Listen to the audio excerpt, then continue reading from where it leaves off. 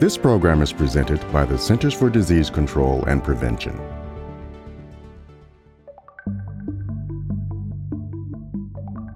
This week, MMWR published reports on Mycoplasma infections in children, CDC's successful quarantine program for imported non-human primates, and more. Let's take a look at this week's headlines. First, Mycoplasma pneumoniae infections in children have recently increased but remain below pre-pandemic levels. Next, a quick response by CDC's quarantine program for imported non-human primates prevented potential tuberculosis exposures. Finally, measles cases in the World Health Organization's Eastern Mediterranean region spiked sharply in 2022. Welcome, I'm Charlotte Kent, MMWR's Editor-in-Chief. Thanks for joining me for MMWR's weekly briefing for the week of February 19th. Mycoplasma pneumoniae is a common cause of respiratory infections, particularly in school-aged children. Severe infection can lead to pneumonia and require hospitalization. In the fall of 2023, a reemergence of this pathogen was identified in several countries. To understand the levels of this infection among children and teens in the U.S., CDC analyzed data from before, during, and after the COVID-19 pandemic.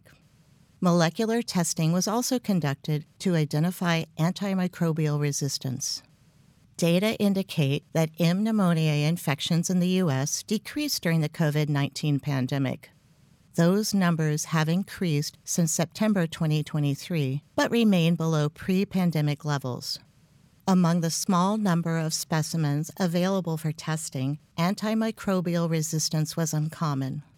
Clinicians may consider M. pneumoniae infections in patients with community-acquired pneumonia during fall and winter respiratory illness seasons.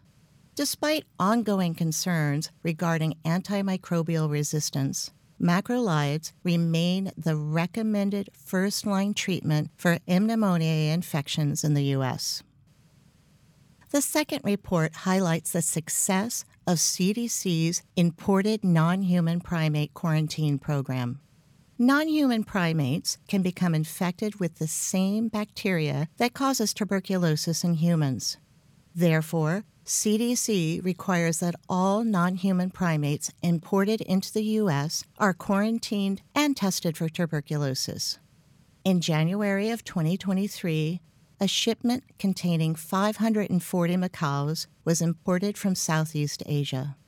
Following a positive tuberculosis test in a macaw from this shipment, CDC partnered with the importer and USDA's National Veterinary Services Laboratories to investigate and respond. A total of 26 macaws tested positive for Mycobacterium origenes, a species of tuberculosis-causing bacteria found primarily in humans and animals from South Asia. Rigorous occupational safety protocols during transport and at the quarantine facility prevented potential exposures and cases in humans. Regulations governing the importation of primates are in place to protect the public from severe infections that can spread to humans. This report highlights the importance and effectiveness of CDC's quarantine program. It also demonstrates the importance of regulatory oversight of the importation of primates to prevent the introduction of infectious diseases into the U.S.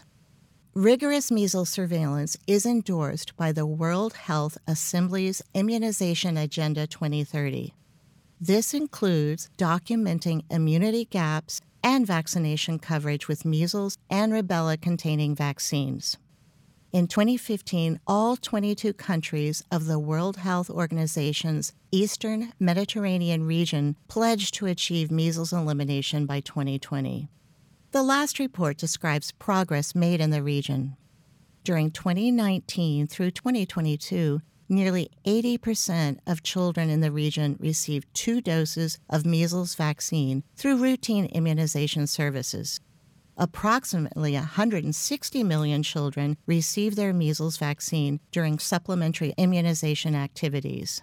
These are supplementary efforts to vaccinate children in areas with high numbers of unvaccinated or undervaccinated children that would have a big impact.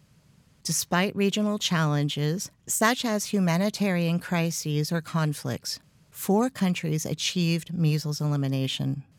11 of the 22 countries, however, continue to have high numbers of unvaccinated or undervaccinated children.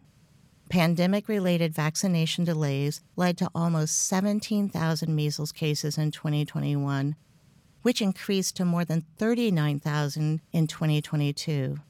This increase was primarily due to outbreaks in 3 countries. Strong global action with partnerships at all regional and country levels is needed to increase immunization and surveillance efforts to achieve regional measles elimination.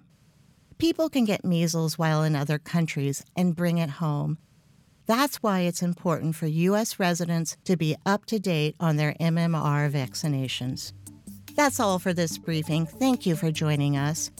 You can subscribe to this podcast on Apple Podcasts, Spotify, and Google Podcasts. Subscribe to MMWR at cdc.gov/MMWR to stay up to date on the latest scientific information. Stay safe and stay well. For the most accurate health information, visit cdc.gov or call 1-800-CDC-INFO.